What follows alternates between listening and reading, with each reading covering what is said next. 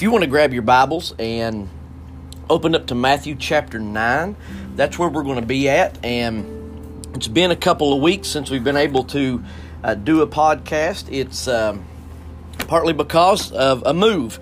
The Lord has opened up an opportunity for us to move to Georgia, and we are currently pastoring at a church in Georgia. And so for the last 2 weeks, it's been nothing but unpacking boxes and everything of that nature. So it's been rather hard to get everything together, but we're hoping to get back up on a regular schedule here to do our podcast. And so we're going to look at just a couple of verses today. As a matter of fact, it's just going to be 2 verses in chapter 9, verses 32 through 34. And we're going to be looking at the mute man. And even though it's just a couple of verses and probably won't be the longest podcast in the world, I still think there's a lot of great information here that we can be able to attain that will be beneficial. Again, I don't think that we can just kind of miss Scripture just because of the shortness of it, or because of the there may not be maybe as much information as we would think, but I think that we can really see some good information here concerning how that, even in today's culture, serving the Lord is a challenge at times, and especially when there is there's a group of people, for instance, that are just really anti everything about Jesus. I think we can see some stuff from this passage right here to give us some wisdom to be able to walk through it. And in Matthew chapter 9, starting in verse 32, it says, "As they went out, behold, they brought to him a man, mute and demon-possessed." Now, one of the thoughts is that, going back to the 2 blind men that were healed, that some people that had brought the blind men had actually also brought this demon-possessed man. Now, we don't necessarily have the verification for that. That's a good possibility where it says that they brought to him a man.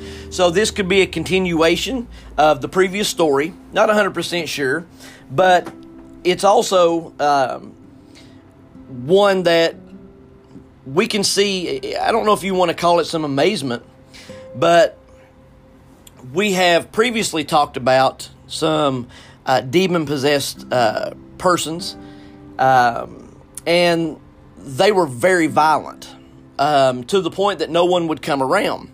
So that also shows us here that there is apparently, from what we can read into Scripture here, different possessions that take place. So this man must not have been very violent if he is being brought by other personnel. Now, the thought here is that the man's muteness, his inability to speak, was brought on by the demon possession. Now, deafness usually comes along with the inability to speak. Now, accidents, looking back at this period of time, it wasn't like they had the best medical, opportunities. So there would be some situations to where there could be some diseases, there could be accidents, whatever it may have been, could have led to the hearing loss. And usually when there was hearing loss, the inability to speak would go along with it, because since they couldn't hear to be able to get the sounds and the words and the pronunciation of the words, there was oftentimes that deafness would come along with it. So, however, in this situation, we are able to see that, again, demon possession is probably what caused this. And to me, again, that's interesting, being that there was no violence with this man, being able to be led and seemingly no problem. He had no problem being able to be with people in the community. And so there's a completely different level of possession here than in one of the previous ones we had talked about. So in verse 33 it says, "And when the demon was cast out, the mute spoke, and the multitudes marveled, saying, it was never seen like this in Israel." So we've got a couple of things here. Number one, we're not told how this demon was cast out. We're not told if Jesus went and laid hands on the person. We're not told if Jesus just simply commanded that the demon come out. It just says that the demon was cast out. Also, and this is important, we're not told anything about the man's faith. Whether the man was saved or not, whether this man, began to follow Jesus. We have no idea. Now, as far as we know, again, we just have to take what Scripture tells us. There was no salvation that took place here. There was no profession of faith in any way. And I think one of the things that we can really do damage with is just trying to read into the Scripture that just because someone had a demon cast out of them, they were automatically saved. That's not necessarily the case. And so what we have to do is we have to be able to just look at this for what it was, and that this man received simply a physical healing of the demon being cast out. There was nothing else that kind of come along with that. Now, we would hope and pray that based on this physical healing that took place and the demon being cast out, that it would cause this man to be able to seek out and hopefully develop a relationship with Jesus. But we're not told anything about that. And so that also leads us, again, to understand that this passage then really isn't so much about the casting out of the demon. We've got to look at what the theme of the context here may be, and we're going to get into that in verse 34. And I think a lot of times we look at the healing itself and we think that the healing is what it's all about. And even though the healing is something that is magnificent, and the healing is something that would be vitally important, it's not the theme of the passage here that we're looking at. But we also see that not only was this demon cast out, but we see that the multitude marveled, saying it was never seen like this in Israel. So the word marveled means to become greatly amazed and astounded, or to be overcome with awe. So this is important for us to understand. And I think that this is also something that maybe we're not looking at as much as we need to when it comes to Scripture. Just because these people marveled, it really isn't that big of a deal. And I'll tell you what I mean by that. When you look at Jesus' ministry throughout the Gospels, there was always significant crowds following him. They followed Jesus all over the place. And I think one of the greatest examples we can find from this is with the feeding of the 5,000. Now again, if we take into consideration what's being said here, the feeding of the 5,000, the 5,000 would have been mainly just counting the men. That didn't include the women, the children. So this would have been a very much more significant number than just the 5,000. And these people were following Jesus. They had been listening to his preaching, and they witnessed one of the most amazing miracles that you could imagine in being able to feed this large number with 5 loaves of bread and 2 fish. However, we see no record of anyone confessing Jesus as Lord in that miracle, in that situation. These people, that is a good example of what normally happened. These people would follow Jesus for what they could get from him. Very rarely did they follow Jesus because they truly wanted to surrender to him. There would be one way to say it, and I think John MacArthur said it this way. He said they only admired him from a distance and for what they could get from him, and that they would not surrender or identify with him. And so what it really boiled down to is you had a lot of people who were seeing Jesus do some amazing things, and they could hear about these healings, they could hear about these miracles, they wanted to witness them, They wanted to be able to see him, and they would marvel at the miracles that would take place. But the problem is, and I kind of hate saying it this way, but to them it was more of a magic show. They looked at it, they saw the miracle, they marveled at the magic that took place, if you wanted to call it that way, and then they were like, okay, show us something else. Show us something bigger, show us something better. They never were willing to accept Jesus for who he was and accept Jesus and identify with him. They just wanted to see what Jesus could do, and they wanted to be able to see what Jesus could give them.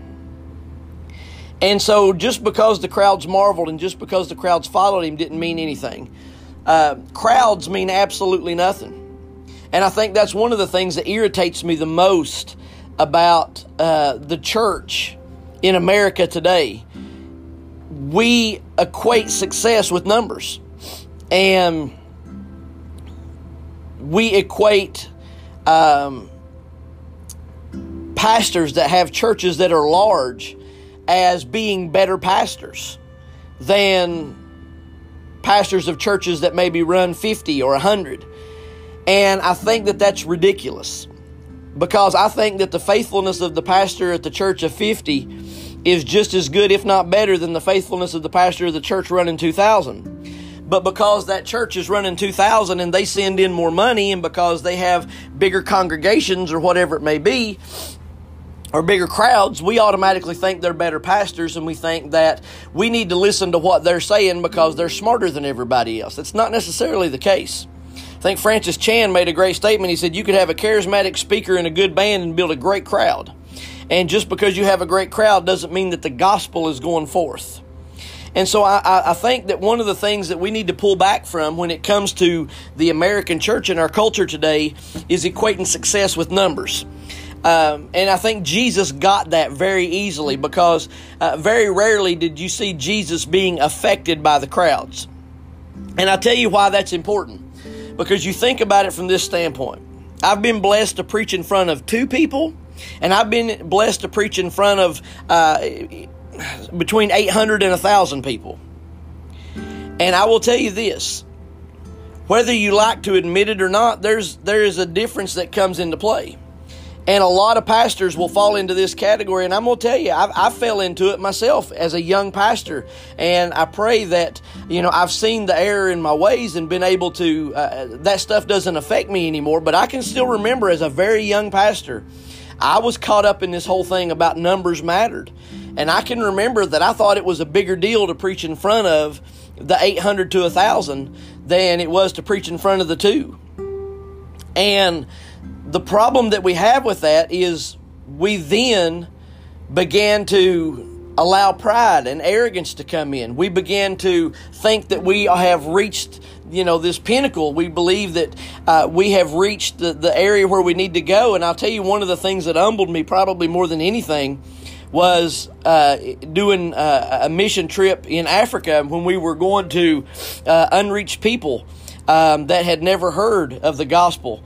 I remember that I went into a specific village, and we talked with some of the villagers and asked if we could be able to, in essence, have a service to where we could preach to them Jesus. And there wasn't that many people there, but we met in a little building with one light bulb. And to me, that was one of the best church services I've ever been in my life. And it had nothing to do with notoriety. It had nothing to do with whether or not people would recognize you. It had nothing to do with numbers. And I think that what we see with Jesus oftentimes is Jesus did the ministry regardless of the amount of people that were near. He was just as intent doing ministry with the Samaritan woman at the well as he was when he was standing on the hillsides ministering to 20 to 30,000 people, feeding them with 5 loaves and 2 fish. And I think that's important for us to understand, because I'm fearful of the church in America today, that numbers and crowds are what is so significant to us, that matters more than anything, and that we care more about making sure that our numbers show the success than we do about the actual ministry that takes place. So again, I say all of that to say that just because the crowds marveled really didn't amount to a whole lot. So that's something that's important. And Jesus didn't let it affect him either. And so we go into verse 34, which I believe is the crux and the real emphasis of the text. And it says, "But the Pharisees said, He cast out demons by the ruler of the demons." Now, there is so much that's important in this specific verse. Number one, we see that the Pharisees could not deny the miracle that had just taken place. The people witnessed it. The Pharisees witnessed it. So they were unable to deny the miracle that took place in front of them. We also see that they were making it clear that they were showing Jesus as their enemy. That Jesus was an enemy to Judaism. And because they were the be-all, end-all in Judaism, they were the head honchos, if you will, of Judaism, that because Jesus was their enemy, that he was an enemy of not only their religious beliefs, but an enemy of God. And so this is what they had to do. They saw that the people were marveling. And again, this is what I want you to understand. This is so important to see. Jesus was not affected by the crowds whatsoever, but the Pharisees were. See, the crowds marveled at Jesus, and it didn't faze him one bit. But when the Pharisees saw that the crowds marveled at Jesus, they got absolutely scared to death because they thought they were going to lose these people. And they had to quickly find a way to be able to determine whether these people were true followers of Judaism or not. And so in order to keep their people, in order to keep the crowd, they were going to have to make sure that they come out with a very bold statement.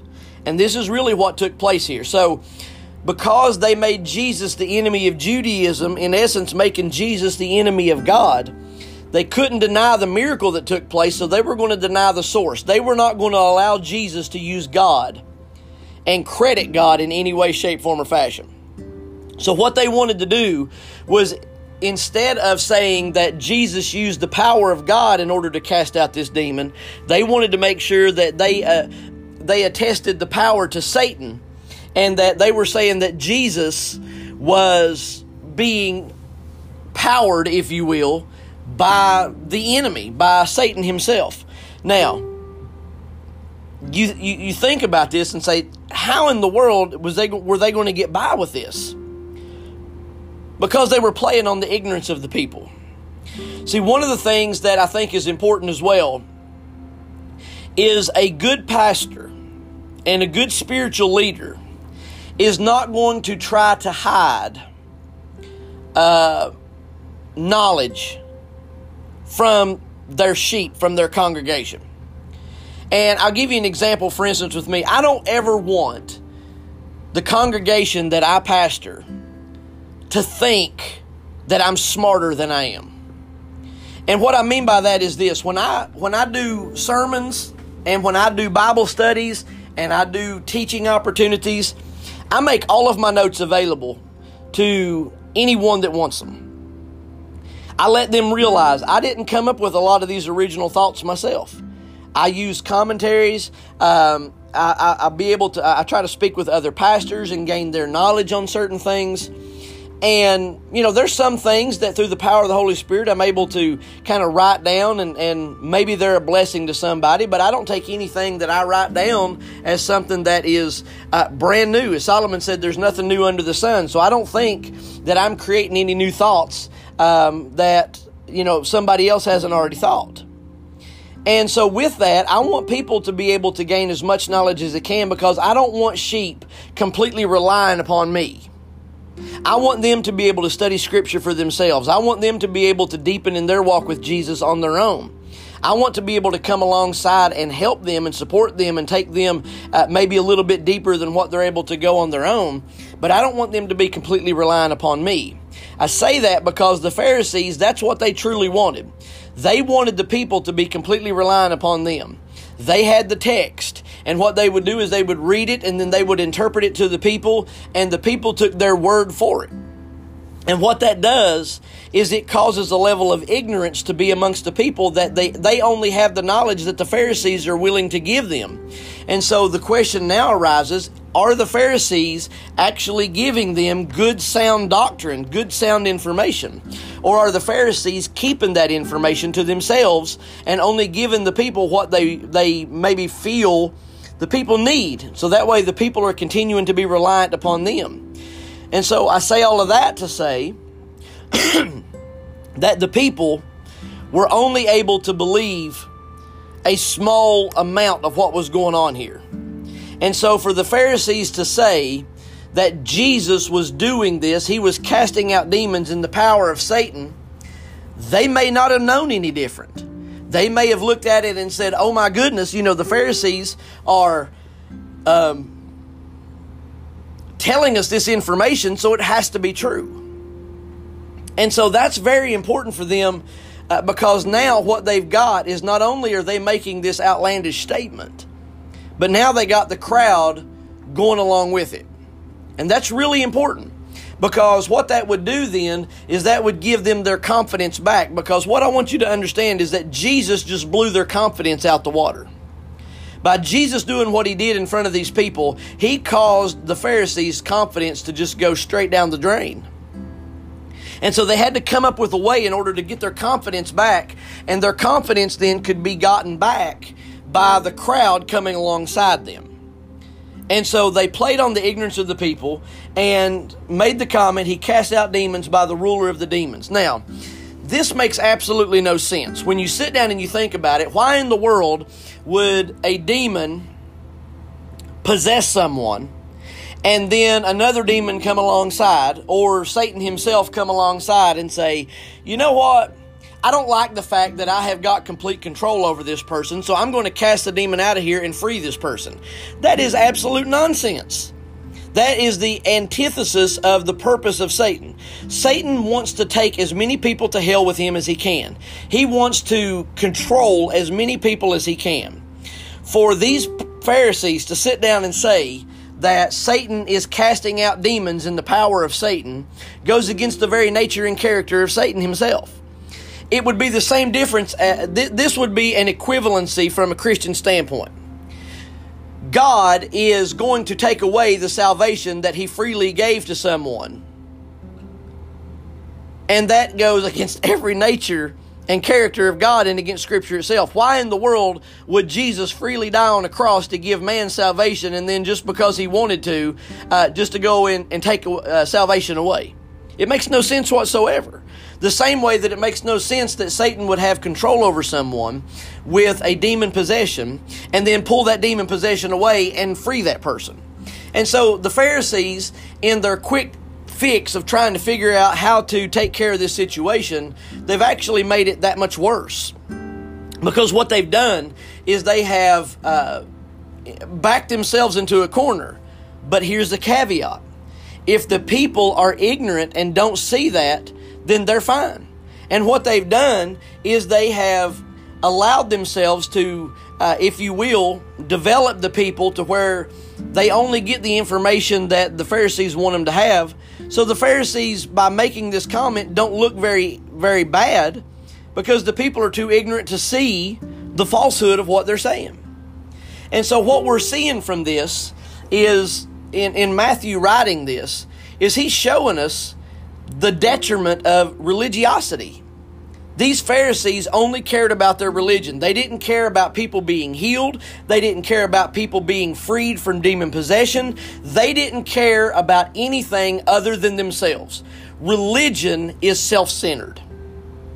That's a really good statement to understand. Religion is very self-centered. A relationship with Jesus is not. It's about surrender. And so what we're finding from these Pharisees is that they're showing their self-centeredness because they don't care about this man being freed from demon possession. They don't care about anything whatsoever. The only thing that they care about is whether or not they are going to be able to keep their power and position. And so it's a scary proposition, but I dare say that we're seeing it as much today in American Christianity as we are here with the Pharisees.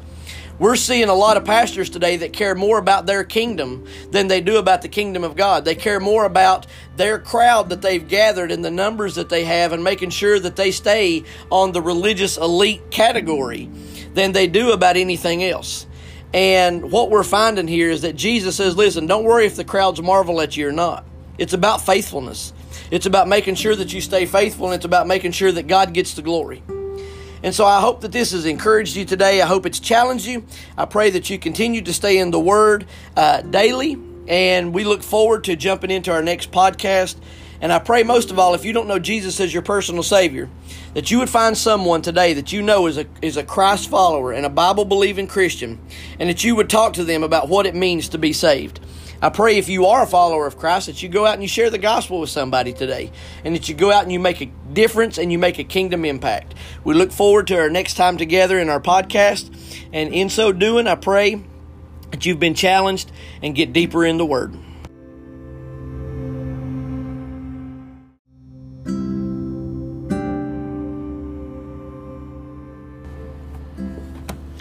I pray this finds you having a wonderful day. And I just hope that you are encouraged by spending time in the Word. We're looking forward to a time in the Word today. If you want to turn in your Bible to the book of John, we are actually going to continue looking at John the Baptist, and where I believe that a lot of us as pastors today really need to draw from the Word. And again, I want to preface with last week in our podcast, I don't want it to come across as if it was more of a disparaging thing as it was trying to look at what we need to be doing. All of us have flaws. All of us have things that we need to repent of, and all of us have areas where we do wrong. The problem that I'm having right now, I guess, is that when we get so big, and I don't like using that word, but when we get so big that we don't think that our problems are sinful anymore. And unfortunately, it feels like with this idea of these large church pastors or celebrity pastors, however you want to term them, they seem like they are above repentance. And it's very frustrating because it's playing out in the media right now. It's playing out in the public right now. And unfortunately, I think that the pastor who is being obedient, doing what he should be doing, is having to take the brunt of a lot of this. And I just don't think it's fair. But I do believe that we do have a lot of men out there that are trying to serve and could fall under the umbrella of serving like John the Baptist, just being obedient to their call. But I also believe that sometimes we need reminding of that. And so in John chapter 1, we talked a little bit about John last week, but we're going to get into it a little bit more here. And I think that we're going to see a really good picture of what I'm talking about concerning this large church pastor mentality, this celebrity pastor mentality, and we're going to be able to contrast that here with John the Baptist. And starting in verse 19 of chapter 1 of John, the Gospel, it says, "This was John's testimony when the Jews from Jerusalem sent priests and Levites to ask him, 'Who are you?'" Now, it's important here. We don't really get to learn a whole lot from the Pharisees because they didn't really do a whole lot that was really right. But one of the things they did here was very important that we can learn from. And that is, they saw that John was teaching. They saw that he was gathering a following. And they looked at it and said, okay, we need to investigate that. And see, this is where I think we as Christians, we need to get over that whole judging mentality. And we need to start recognizing that we do need to inspect each other's fruits. We need to start looking at each other's fruit and start saying, okay, you know, as the Bible says, you'll be known by your fruits. Jesus said that. And so we need to make sure that, okay, does your fruit align with what it's supposed to? If you call yourself an apple tree, do you produce apples? In essence, is what we're saying. So if you're a Christian, do you produce the fruit of the Spirit? And so the Pharisees and the religious leaders were saying, okay, we're seeing what John's doing here. We're going to investigate, because they were considered, I don't know if this is the proper word, but guardians of the faith at that time. And so they were trying to make sure that what John was teaching was aligning with what they knew. And so they asked the question, who are you? What are you doing? Why are you teaching? They're going to get a little more in depth with it. And notice what they start saying. Or John says here in verse 20, he didn't deny it, but confessed, I am not the Messiah. Now, what's important there is this is kind of like the way that it's phrased here. John is very loudly, if you will, denying that he is the Messiah. When it says he didn't deny it, but confessed. It's not that he's going to sit down and say, hey, no, that's not me. He's saying, I am absolutely 100% not the Messiah. Now, they said, what then? They asked him, are you Elijah? I am not, he said. Are you the prophet? The one that's mentioned here in Deuteronomy chapter 18 is the one they're referring to. And he says, no, he answered. Who are you then? They asked. We need to give an answer to those who sent us. What can you tell us about yourself? So here they are, and they're probably not doing this in a quiet setting, I would say, but they're just kind of going out there. They're seeing John, and they are interrogating is probably the not the right word, but they're looking at it and saying, okay, who are you? What are you doing? What authority do you have? Where are you getting this teaching from? They're wanting to see if it lines up with what they have, and they're really questioning him. And so they kind of pose, if you will, these options, and John is denying it all. Now, you say, why are you focused on this? Because here's the thing. This is where I believe John the Baptist really contrasts with today's modern pastor, especially today's modern larger church pastor. It seems that today's modern pastor of larger churches has a complex with needing notoriety, needing to be noticed, needing to make sure that you have status, you have position, you have title, whatever it may be. John the Baptist here has every opportunity to lie and take upon status, but yet it wouldn't be so much a lie to the Pharisees. Now, I'll explain what I mean. The Pharisees honestly didn't know who John the Baptist was.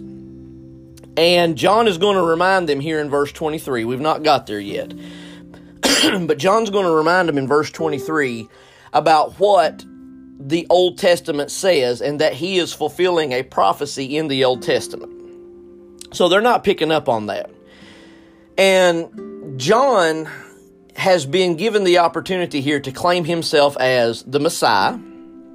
He has been given himself opportunity to be claimed as Elijah or as the prophet that was mentioned in the book of Deuteronomy, chapter 18. John has every opportunity to take upon himself this status and to begin this narrative of, yeah, I'm the Messiah.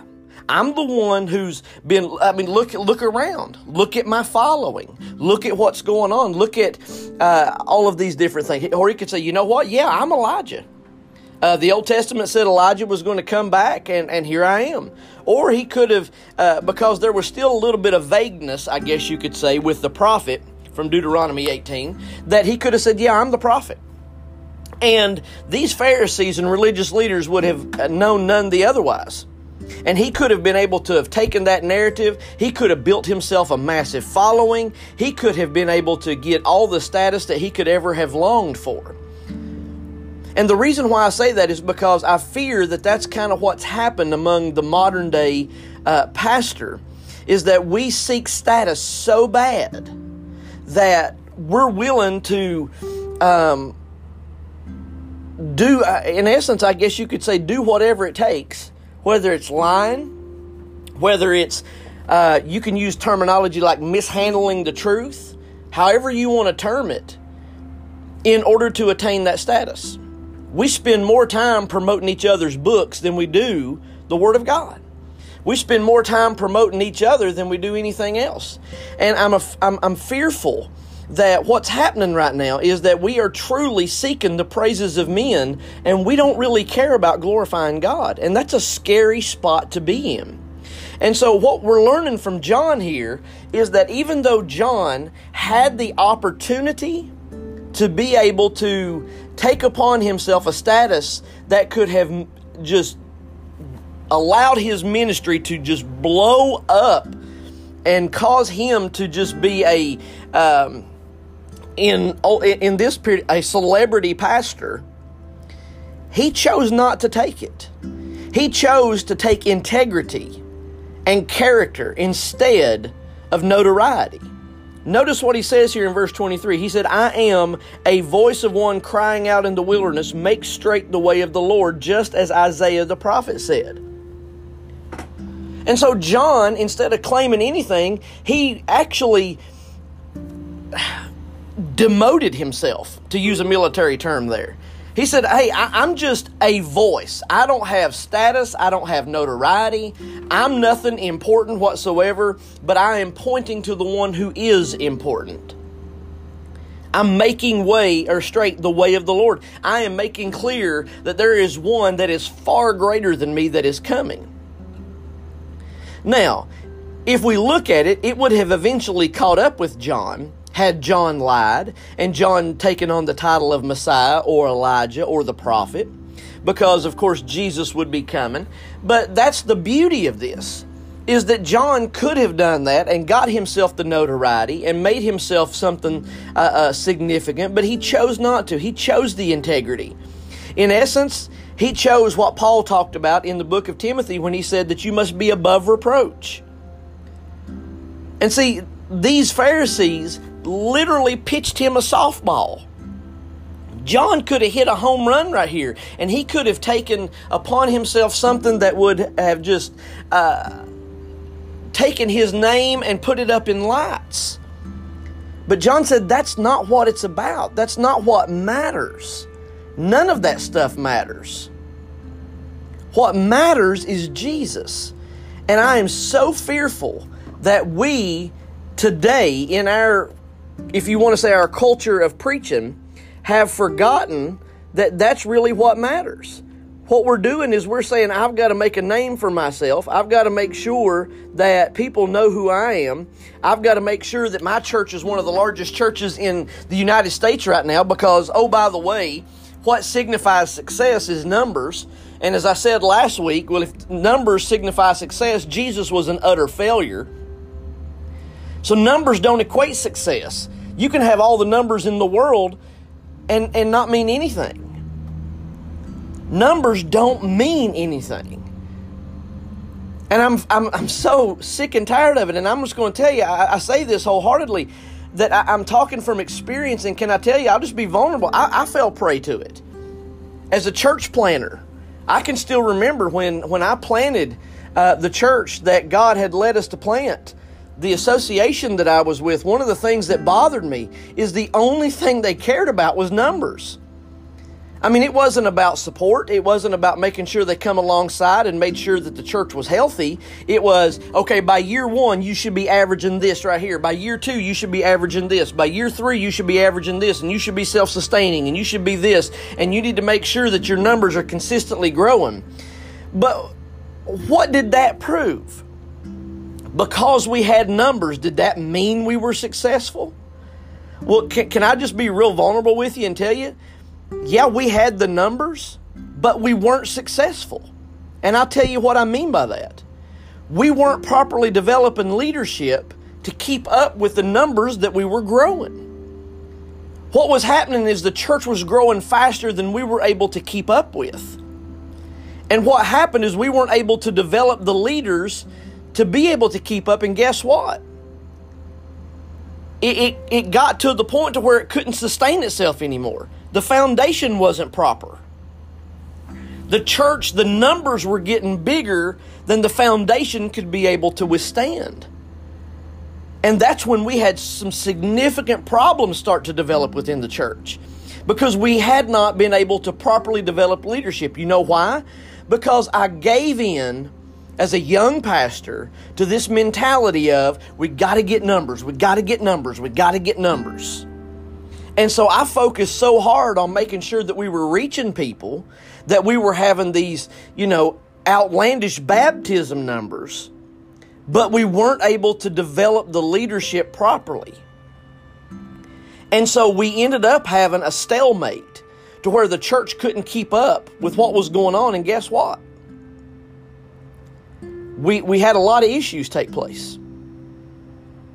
We had a lot of people that left the church. We had a lot of infighting going on. And so, thank God, the church plant is still successful. The church plant is still going on right now. But it went through a very difficult time. Why? Because there was so much pressure about numbers. There was so much pressure about, that's what equates success. And my church plant strategist, who was the one who could get the notoriety, would walk me around and brag about how much that this church plant was doing as if he had something to do with it, and he didn't. But he loved to be able to flaunt me around and talk about, look at what I've been able to do. I'm walking alongside this church planter and look at these numbers. Well, he didn't have anything to do with it. But again, it made him look good because he was the church plant strategist. And so he was able to take all of this attention for it. And for what? Because again, it was all about notoriety. It was all about making sure that he looked good.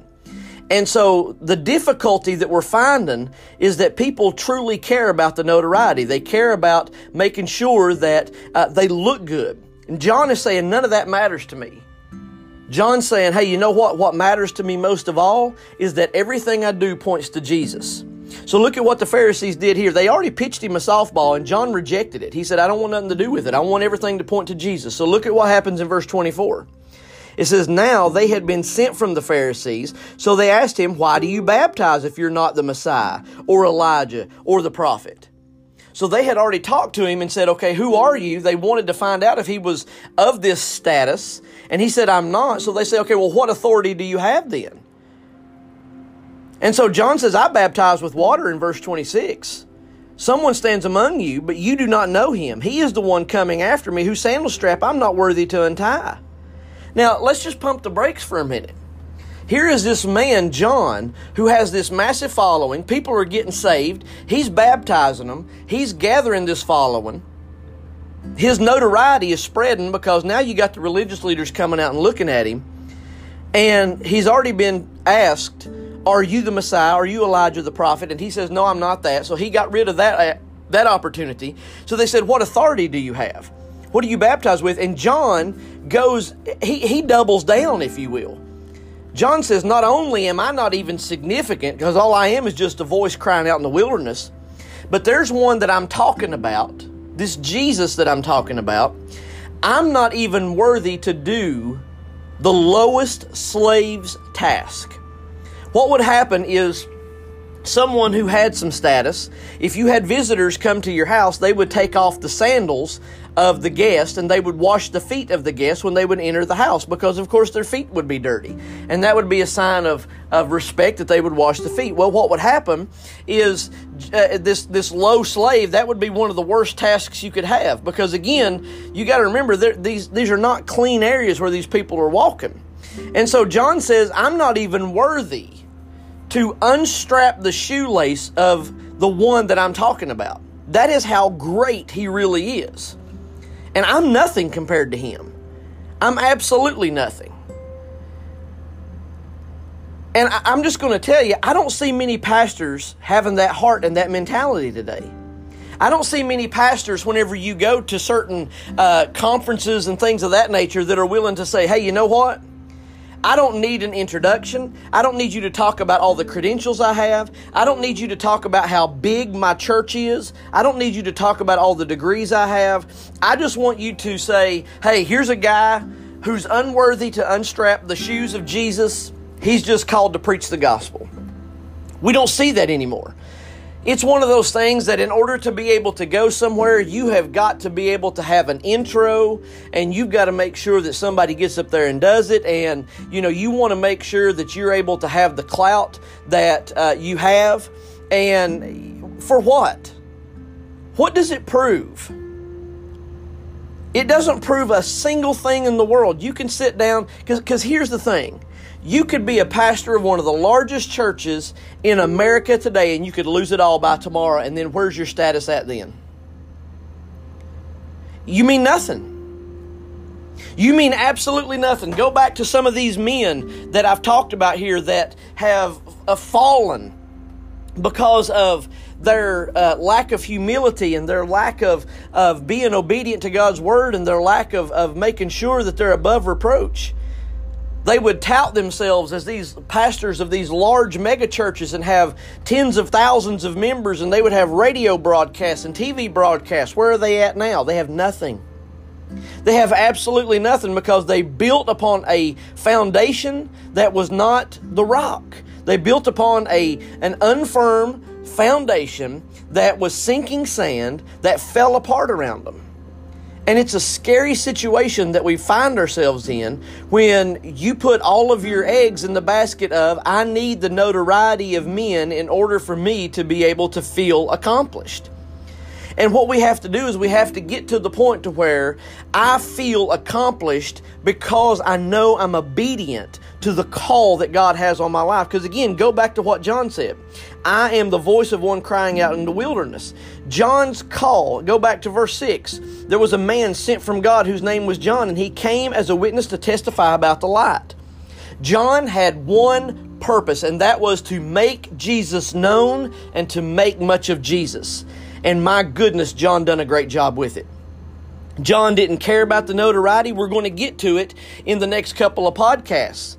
John had disciples that he had been working with, that he had taught, that he had spent time with. The moment they saw Jesus, they left John.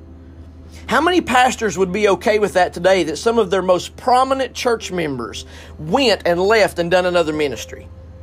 They wouldn't like it. They don't want to lose what is theirs. They have control problems. John's saying, listen, it's not about me. I'm not building a ministry. It's all about Jesus. And so what we're finding from John is that this is the way that a lot of pastors need to be today. This is the way that a lot of pastors should be seeking to be obedient, is making much of Jesus, not making much of your church, not making much of your ministry, not making much of your numbers or your books or your TV shows or your radio programs.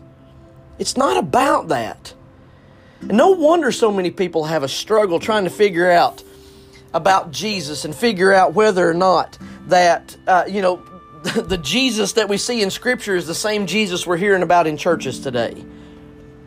We've confused so many people because they're wondering, who's the real God here? Is it the God who's in heaven, or is it the man behind the pulpit? Because the man behind the pulpit sure seems to be making much of himself. And that's where the scary stuff really starts to come in. So I think what we can do, and we can learn from this, is that we can see so much of what needs to be done. So I guess what I'm looking at is, we need to make sure that we address sin, and we need to call out sin. We really do. But we also need to be praying for repentance. We need to be praying that these men that have fallen, these men that are allowed themselves, because again, Johnny Hunt made a great statement. He said, the moment that you think that you're not going to be able to commit that sin, you better watch out. The moment as a pastor you think you're not going to be the one who commits adultery, the moment you think you're not the one who's going to embezzle funds, the moment you think you're not going to be the one that's going to have an arrogance problem, that could be you. We're not above sin. I promise you this, temptation will come. And that's why we have to be on guard. That's why we have to have accountability. That's why we need to have men in our lives that will hold us accountable and be able to point out things in our lives that aren't right. And so what we've got to do is we've got to make sure that we're being obedient in every facet of our lives.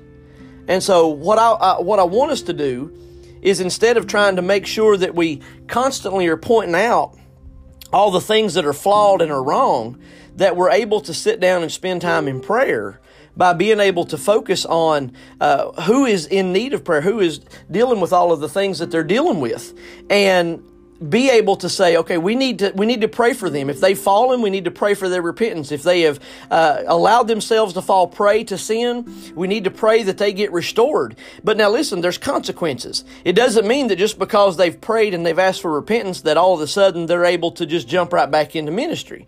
That's where, again, ministry is not a right, it's a privilege. And so a lot of these men, that's the reason why they're so fearful of losing their ministry, is because they realize if they do, they may not be able to get it back again.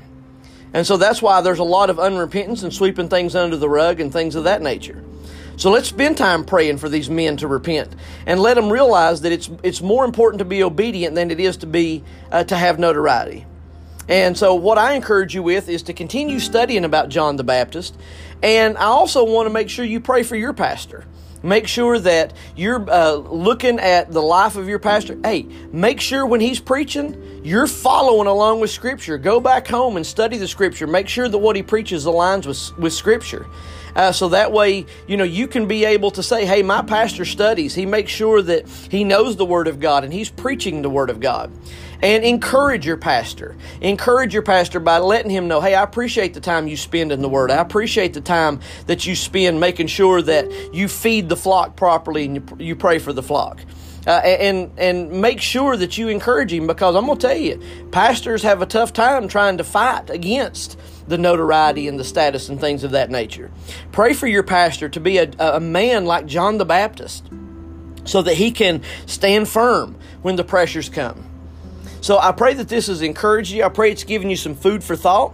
Next week, we'll jump back into a little bit more of John the Baptist. So I encourage you to study, especially John chapter 1, verses 29 through 42. We'll kind of be there over the next podcast. I don't know how much of that we'll get in there, but it'll be something you can be able to look at.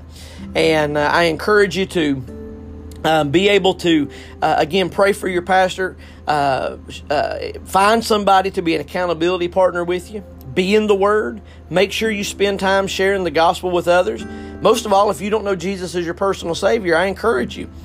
Find somebody who's a Bible-believing Christian and talk to them and ask them some questions about it. And if you got time, and I would appreciate it if you would write a review and rate this podcast to help it get out there to a few more people. Share this podcast on your social media platform so that others may be able to hear it if you think it'll be an encouragement to them. I pray that you have a blessed, wonderful day and week, and Lord willing, we'll be able to get back next week and continue looking a little bit more at John the Baptist.